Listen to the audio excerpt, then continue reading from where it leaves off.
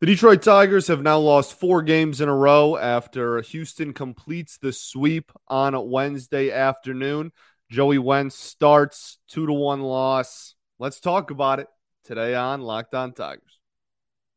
You are Locked On Tigers, your daily Detroit Tigers podcast. Part of the Locked On Podcast Network, your team every day.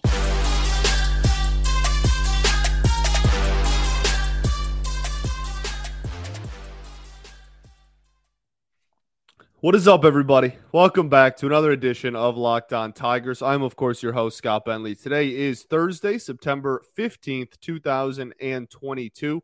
Thank you for making Locked On Tigers your first listen every single day. We're free and available wherever you get your podcast, including YouTube, as always. Okay. We've now lost 4 straight. That's 4 straight losses for your Detroit Tigers. They drop yesterday's game 2-1 to the Houston Astros. Houston completes the sweep. Not a lot of offense really on either side in this one, but it's so telling when one team, that's not what I want to say, when two teams can have the same amount of hits, and yet it is so blatantly clear who had the better day offensively. Same amount of hits and only 1 run difference. And yet it is night and day about who was more effective offensively. It's not even close, right? It's so blatantly obvious who was more effective at the plate. Even though you had the same amount of hits and one scored 2 runs and one scored 1 run. Fascinating stuff. The Tigers don't draw a walk in this one, while the Astros draw 4. That's definitely something to do with it as well.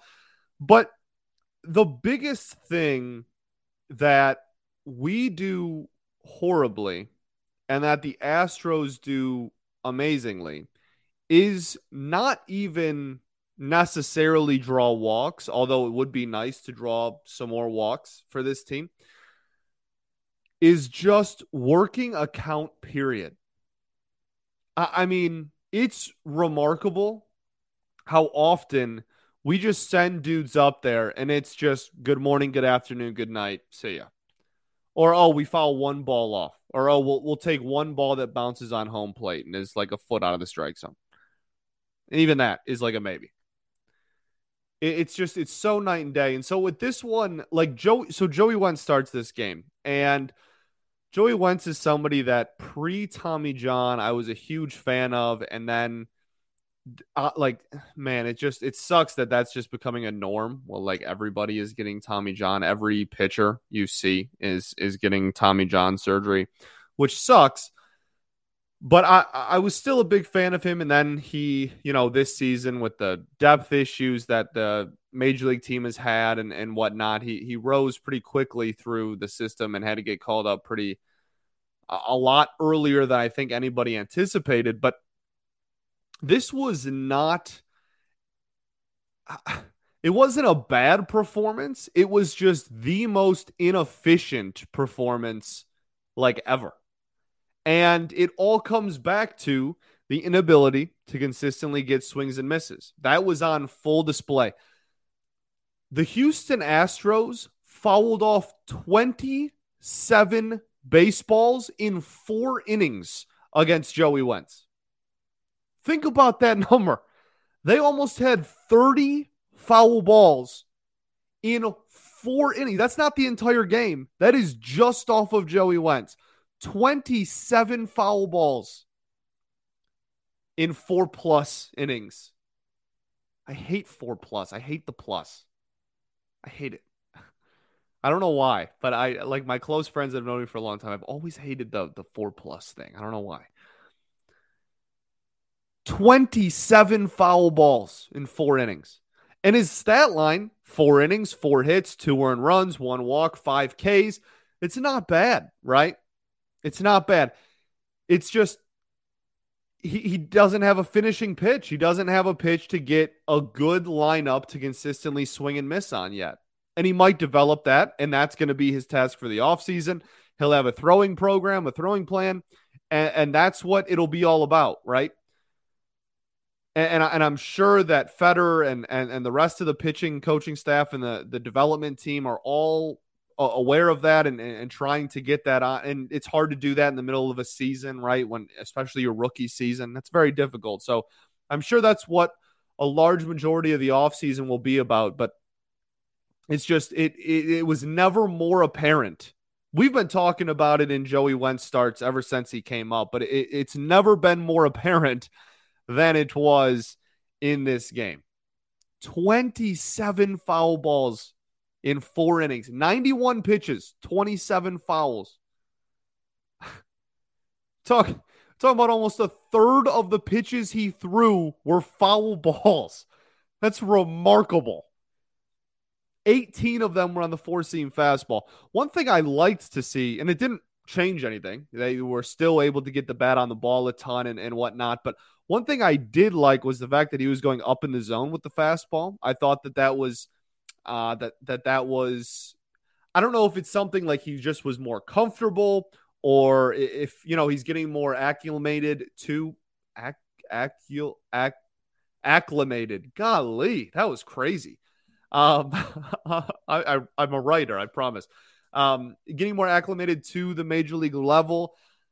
I don't know what it was, but he seemed a lot more comfortable and confident going up in the strike zone, even with his fastball velocity being down like pretty comfortably from what we've seen so far this year at the major league level. Still just had no fear with it.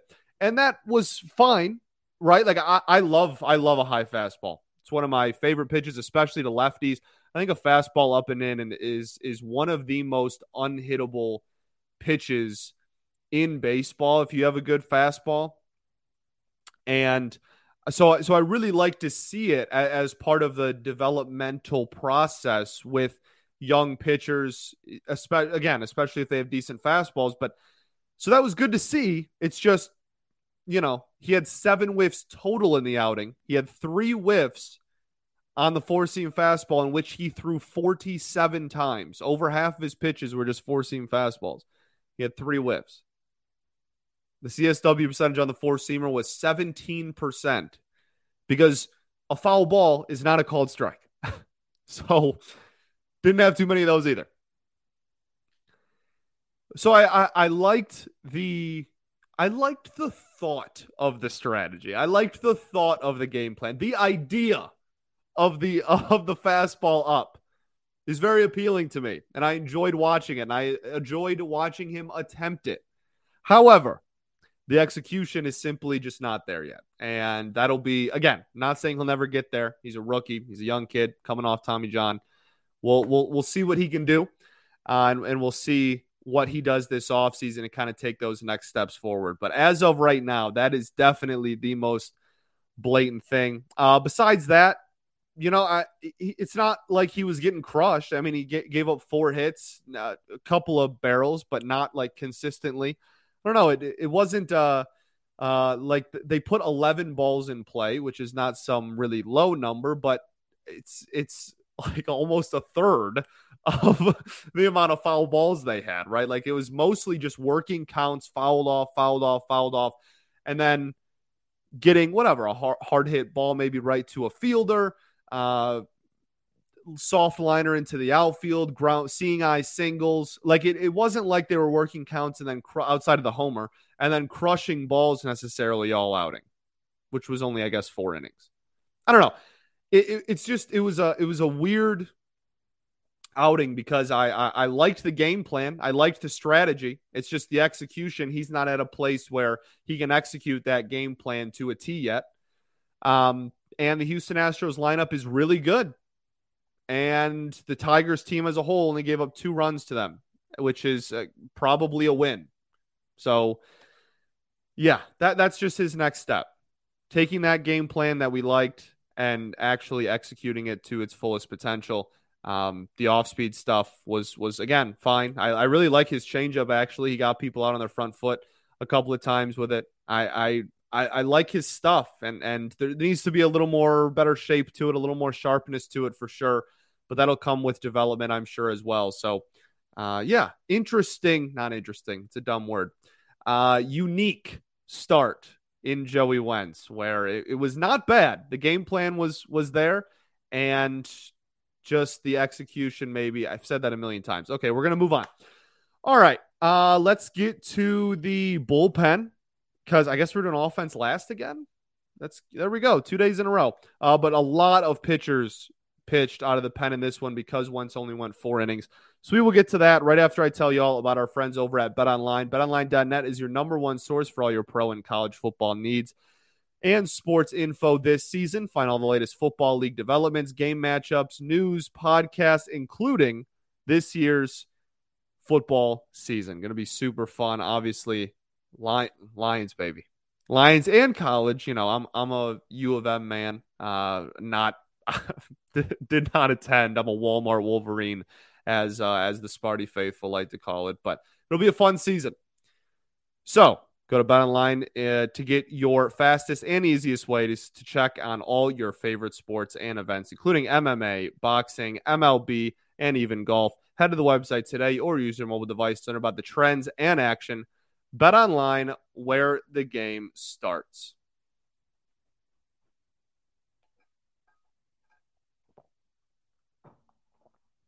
All right, everybody. Welcome back here. Segment 2 of Locked On Tigers. Thank you for making us your first listen every single day. We're free and available wherever you get your podcasts, including YouTube. Let's get to the let's get to the bullpen. Let's just do it. Will Vest first out of the pen in this one. 1 inning, 1 walk, no Ks, and it was a clean inning, no hits or runs either. Just going to keep going back to what we keep talking about with him, and it's just command. When it's there, it's effective because his stuff is objectively good. His stuff is really effective. It's really good. It's just consistently getting it in the spots that he wants it to be is the next step for him. Next up, we have Jason Foley. You know, I love Jason Foley. 1 inning, no hits, no runs, no walks, 1 strikeout. The sinker was very effective. He threw the slider 4 times. I actually liked what I saw out of it. 3.13. Shout out Detroit. 3.13 ERA now on the season. Looking very, very effective. Joe Jimenez continues to be lights out. 1 inning, 1 K, no hits, no runs, no walks. Yeah, he's unbelievable this year. He's been ridiculous. And the thing is, like, he keeps showing different ways to be effective. Like the 4-seam fastball, he was pinpoint with it, right? He had really, really good command on the 4-seam fastball, and it led to soft contact, but then he was also able to get swings and misses with the slider because of how well he sets up with the 4-seam fastball. It's just when he's locating that thing, he's pretty much unhittable because if you do hit it, it is very weak contact, effective on his part. And if you don't, then he's just going to tunnel it with a slider and you're hosed, right? You're going to think it's the 4-seam again, no matter where it's located. As long as he's hitting his spots with the fastball, it sets up everything for him. And he has had an unreal year, as we're all aware. And it's really cool just to see him continue having said unreal year. Jose Cisnero, 1 inning, no other stats. He mixed up the repertoire a lot more in this one, and his velocity was actually up. Not up, but higher than maybe it's been so far since coming back from injury. Like to see the fastball back into that like 95, 96 mile an hour range. Look, he got hit and it was right at people, so it was a quick, efficient inning. He threw 6 pitches, right? It's just the effectiveness in which he had it last year, just the I almost want to call it dominance, really, not that he was like the best reliever in baseball, but just the presence and the dominance that he had on the mound is just not there this year, but he continues to be effective. And again, 1.53 ERA. I'm not going to complain about that, but he's somewhere. He's not what he was the previous 2 seasons, but he's also Definitely better than he was when he first got off of the injured list as well, when I didn't think he was very effective at all. So falling somewhere, I guess, kind of in between that. We'll see what happens this offseason. It'll be a really interesting. We've talked about him and his situation at nauseum so far. So that'll be something to keep an eye on for sure. Gregory Soto, because it can never be easy. 1 inning, 1 hit, no runs, 2 walks, and no Ks. It's just he can never just have a clean inning. He can never just have a clean inning. And at the beginning of this season and last season, I was one of this dude's biggest defenders. I love Greg, but I think it's really hard to justify him as the highest leverage reliever on the team anymore. And it's been like that for a while. And I think I said I wouldn't have him in closer back in like the end of May. Like this isn't some new development for anybody. It's just like 25 pitches. Joey Wentz's first inning, I think, was 28. 25 pitches for Greg in the 9th inning. It's so frustrating because he has the ability. And we've talked about this a lot too, and we'll talk about it again in the offseason. He has the ability. He has the stuff, he has the velocity to be great. And it doesn't seem like we're taking any steps into progression at all. He's the exact same pitcher on September 14th of 2022 that he was on September 14th of 2021. Lateral movement as far as development goes. And that's really discouraging. And in a season that has been full of discouragement. So, oh, man. And like he'll tease you too. Like he'll be like, okay, here's kind of like a single. And then, okay, but I get the next 2 batters out, and I'm just going to lock this down, and you're going to be like, oh, wow, okay, the single didn't matter. And then we're going to walk the next 2 batters that the bases are loaded in a 1-run game. Just, yeah. Okay, so that's it on Greg. Like I said, we'll talk plenty about that in the offseason as well. And none of this is new to anybody, so we don't really need to go deep down that rabbit hole any more than we already do. Okay, let's get to the offense. And yeah, let's get to the offense right after this.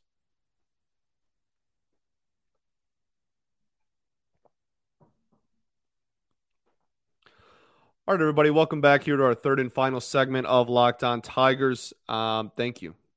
Thank you for tuning in. Tigers lose 2-1 on Wednesday afternoon to the Houston Astros. Astros complete the sweep. So offensively in this one, we have to start with Javi Baez just because that was the big talk of the town, I guess you would say. One of the worst at-bats I have truly ever laid my eyes on. It was embarrassingly bad, and really social media just blew up with it. It was one of those things where it spread very quickly. And it deserved to. It was a terrible at-bat. Objectively, it was horrific. People were calling it one of the worst at-bats of the season. It's definitely up there. It was not good. His second at-bat, the strikeout, was 4 straight sliders that were not just low and away. They were close to or in the left-handed batter's box. They were way out there, right? And he swung through the first 2, fouled off the third, and swung through the fourth. It was the same pitch 4 times in a row, and was pretty much just told, just throw it as far away from the strike zone as you're comfortable, and he's not going to hit it. Then, the next 2 at-bats, he hits sliders. One goes over the fence for a home run, and then in the 9th inning with 2 outs, he hits a hanging slider into left field for a base knock. So the thing with Javi Baez, and there's a lot of things with Javi Baez, so that's probably too broad. One of the things about Javi Baez is that he's going to take those hacks. That's going to happen. And he needs to be better at not swinging at them, and he needs to see sliders better. He needs to. He needs to. The thing is, he's so his bat to ball skills are, I know this is going to sound crazy. They're not horrific. His decision making on which balls to swing at and which balls to not swing at has been horrific for a majority of the season. But the pure baseball bat to baseball, just make contact, that skill he does not lack.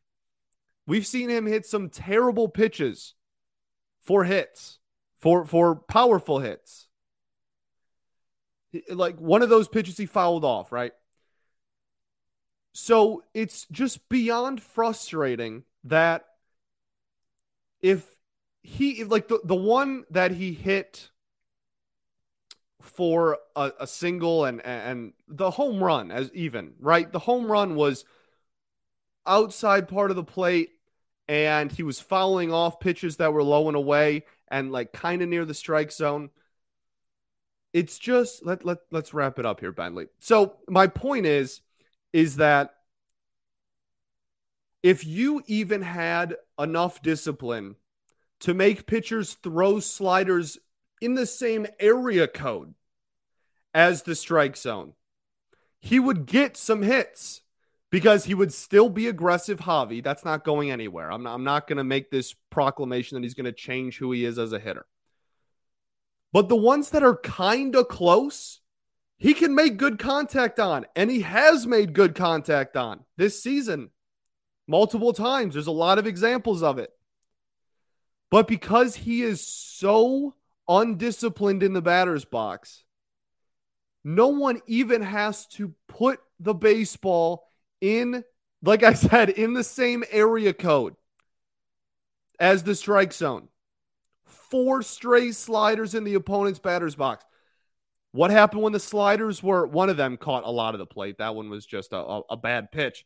But I mean, do you get what I'm saying? Like when they're even somewhat on the black, even if their ball's low and outside sometimes, if it's only by a couple of inches, he's slapping it and getting a hit out of it. It's just that no one questions the fact that he's going to swing at sliders 3 feet out of the strike zone. So that's all he sees. And he's been a little bit better since the All-Star break. Objectively, whether you like him or not, that's true. The biggest thing with Javi, and again, we will get into, this is the biggest thing. This is actually the biggest thing with Javi this season is there has been no power. We can talk about his batting average. We can talk about his on-base percentage. We can talk about all that. And we'll go a deep dive this offseason into every player, like I keep mentioning.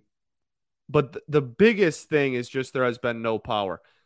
It's one thing to have a 235 average, which with the way the game's baseball is played today, if you're getting a lot of walks, which Javi doesn't, but if you're getting walks or you have a really high slugging percentage, people will live with a 235 average these days. It's the fact that there is no pop. And I know he homered today, but a 378 slug for Javi Baez is very low. If he had an on-base percentage around 300, which he does not, I'm not trying to excuse everything and just say, oh, if he just hit homers, he'd be better. No, there's clearly something that needs to change. But if he had an on-base percentage around 300 and a slugging percentage that we're used to seeing from Javi Baez, this isn't some catastrophic failure of a season anymore at the plate. From him specifically. Still is for a lot of other people, and he still leads the league in errors. But I'm just trying to say next season, if he comes in and has a little bit more pop, shows a little bit more power, and maybe just gets on base 30% of the time, we could potentially... A big turnaround is not completely out of the question. Okay. See how I danced around that really well to try to avoid misconceptions. That's all I'm trying to say. All right. Outside of that, there was not a lot of offense, obviously, outside of Javi. For everything we just said in this game, he had 2 hits and was responsible for the only RBI. Kerry Carpenter with a hit. The hit was actually on a breaking ball, which we talked about yesterday was his next step in development, I thought. He had a really good piece of hitting there, took one opposite side of the field on the ground, pretty hard hit ball up the middle there. The rest of the at-bats, there's still some development that needs to happen, and I do still think that a lot of it has to do with breaking balls, but even just like pitchers setting him up, if they go too many breaking balls in a row and then just go fastball, then I'm not confident that he's hitting the fastball anymore. But if you go fastball early, he's probably going to get around on it. That's kind of been the theme so far. So there's just some more steps to be taken with not letting pitchers just like set him up and kind of do whatever they want with him, and holding his own more at the plate, and doing the reverse setup. Like, yeah, he sets the pitcher up now. So that's something else to keep an eye on for the rest of the season. Jamer with a hit. I don't even like, this might be harsh. I don't even care anymore. I really like Jamer. My opinion of Jamer has gone nowhere, and it remains the same. And I think this is he's probably the biggest question mark this offseason. Biggest decision, most intriguing decision, maybe not the biggest this offseason for the club. Ryan Kreidler looked great defensively, continues to look great defensively, but at the plate just doesn't have any production and had 2 strikeouts in this one, kind of got overpowered. He's still very clearly not there offensively, not everyday starter at the major league level there offensively, but I'm very intrigued on where he's going to start the season next year, right? Is he going to be a Castro type of utility player right off rip? Is he going to start in Toledo and they're going to have him work on his hitting a little bit more? Because remember, he had the broken hand thing, and that really throws offense off. And, we saw Javi earlier this season had a thumb injury, and that's when his power completely fell off the face of the planet. So something to keep an eye on for is where Ryan Kreidler starts next season. And I hope they keep playing him this year. Just like I hope one of the things that bother, like Harold Castro batted third.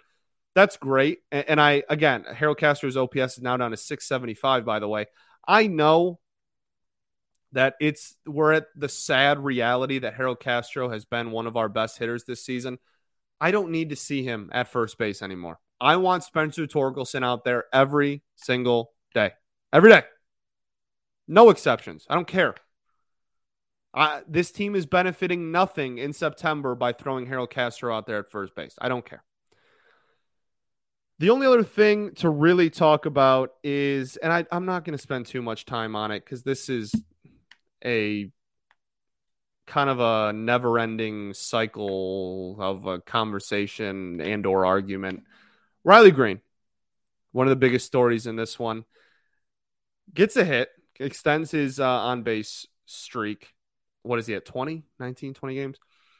But he crushes a ball to dead center field that would have given the Tigers the lead late in the game.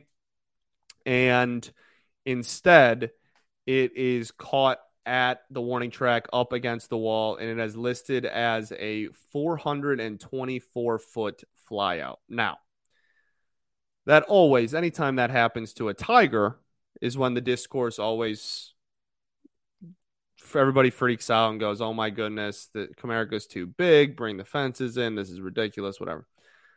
I am not passionate about this topic. I'm not, and a lot of people are, but I am okay if they never bring the fences in. I'm okay if that happens. And I think it makes our park unique, our dimensions unique. And I'm not going to scream and advocate and take my stand and be like, they should never change the dimensions. If they want to change them, sure. If that's what everyone thinks is better for the team, sure. But I'm not going to lose my mind if they never do either. Like, it makes our park unique. I think it's something that is, I think, is cool to hang our hat on, but not a lot of people agree with that. And so it's frustrating. Obviously, I wanted him at homer there too. right? Like, I want to win games. So, yes, obviously, I'm incredibly frustrated. And that's where the second part of my statement is if they bring them in 10 feet and just the center field ones, I'm very cool with that too. And that's why I say I'm not really passionate on the topic. The only thing that would really piss me off is A, if you brought in all the fences around the park, which is just not happening. That's just logistically, it's not happening. And we're actually not that deep to the foul poles. Like Kaufman is way deeper at and right and left field, not even at the poles, but like really just that whole wall going out towards center field. There's several parks that are deeper than us in that regard. So that's if there's a fly out to the warning track and left and people go, oh, Comerica, like grow up. But the center field, if you just bring in the dead center field wall in 10 feet, I'm a happy camper because that still gives you, especially right in that bullpen to left field and like the out of town scoreboard in center field and right field, that still gives you very deep dimensions that a lot of people are still going to go, oh, Comerica's like this huge park, we got maybe Pitchers Park, whatever. Like that notion would still stand while also not having 424-foot flyouts, which is preposterous. So I think that is like the best of both worlds to me is you bring it in just 10 feet, bring in the whole center field wall in 10 feet. I'm fine with that. Yeah, I think that's all I have to say. The only other thing that would piss me off is if they brought it in like 25 feet. And they were like, okay, we played in this huge park for a long time. Now we're just going to completely flip the script and just have like a PNC park like 399 or 398 to dead center now and have one of the shortest center fields. That would be ridiculous to me. Don't do that. But you can have a best of both worlds situation if you move it in just 10 feet. So I think that's but again, like I'm not passionate either way. If either of those things happen, they keep it the same or they bring it in 10 feet, thumbs up from me. I'm cool with it. But 424-foot flyouts are frustrating, and bringing the outfield in 10 feet would keep you having a big park while eliminating those. So maybe that is the way to go. I don't know. Something I'm sure we'll hear a lot about in the offseason as well from ownership as they continue their GM search. We're going to have a lot to talk about this offseason, and Comerica Parks Dimensions will certainly be a part of that, as is all the rest I just laid out. So thank you for making Locked On Tigers your first listen every single day. Now make your second listen Locked On MLB. MLB expert Paul Francis Sullivan brings humor, passion, and his unique perspective on every team and the biggest stories from around the league. Follow the #1 daily league-wide podcast, Locked On MLB, on the Odyssey app, YouTube, or wherever you get your podcasts. That's all I got for you. Off day tomorrow. We'll figure out something fun to do and talk about. I think that's it. I think that's all I got. It's also way harder to get passionate about, like, oh my goodness, they robbed a game-winning home run of us, when it's the difference between, like, at the end of the season, 57 and 58 wins. Okay, now I'm done. Peace and love. Going to therapy's dope. And I will catch you all tomorrow, baby. Go Tigers.